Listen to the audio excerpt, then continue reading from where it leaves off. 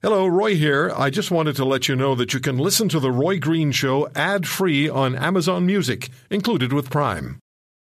This episode is brought to you by Shopify.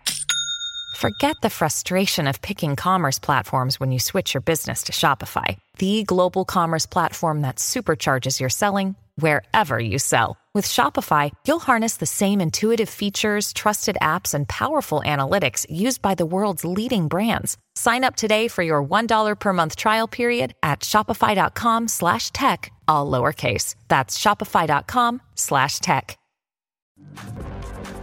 Dr. Gigi Osler is the immediate past president of the Canadian Medical Association. Dr. Osler joins us on The Roy Green Show. Dr. Osler, good to talk to you again. And what is virtual care? Thanks for having me on, Mr. Green. Now, I want your listeners to imagine the broadest possibility of what virtual care means. A lot of times we just think it means like a video visit or some FaceTiming or Skyping with your doctor. We're trying to think broadly, and when we talk about virtual care, it could be anything as easy as emailing your doctor for test results. Text messaging, secure text messaging with your healthcare providers to discuss concerns you may have. And it may be something like a video visit. So the definition that we've used is to try to be as expansive as possible, because we're at this point in Canada where we need to bring technology into the public healthcare system, or else it will continue to fall behind.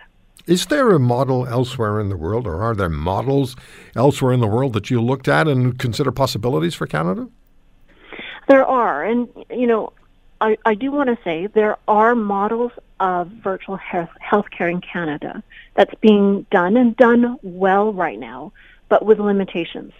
We're not seeing any model that has been widespreadly adopted across the country. So you've got different models in different provinces, but they don't necessarily talk to each other. And then you see examples of virtual care even within cities and even within that province, where it may be done in a hospital setting, but that hospital, whatever electronic patient record they're using, for example, can't communicate with others. You ask about other jurisdictions, and we always compare ourselves to the United States.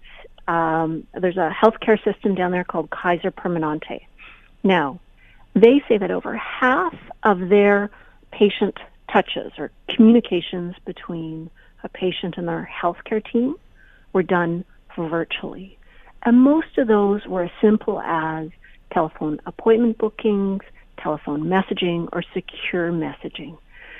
So we're at this point in Canada where we're hearing all across the country, access to your healthcare provider is getting more and more difficult. And Canadians want timely care and more convenient care. And without thinking about, hey, maybe virtual care in the public system, we're not ever going to achieve that lofty goal of timely, convenient care for Canadians. So we have about a minute and a half left here.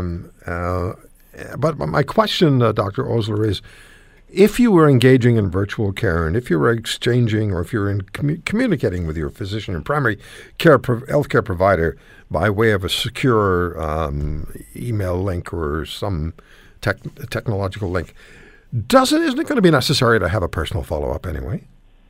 It depends. And so part of the recognition of virtual care is that it's not appropriate for every health problem. It's not appropriate for certain conditions. But there are many conditions where you could save yourself a trip to the doctor's office if you could do it virtually. Okay, then in real time, when do you expect to see something develop where patients across this country are going to be able to say, yeah, I understand this now, this virtual care concept. I understand it, and I know that it's in place, and I'm going to start using it. When is there a timeline? I think we have to start now. Canada's already falling behind other countries when it comes to innovation in their healthcare system. Okay. We're already behind other countries when it comes to access. Okay. There is this technology being used in Canada, but it's mostly in the private sector. So our listeners can go to cma.ca and find out more information, right?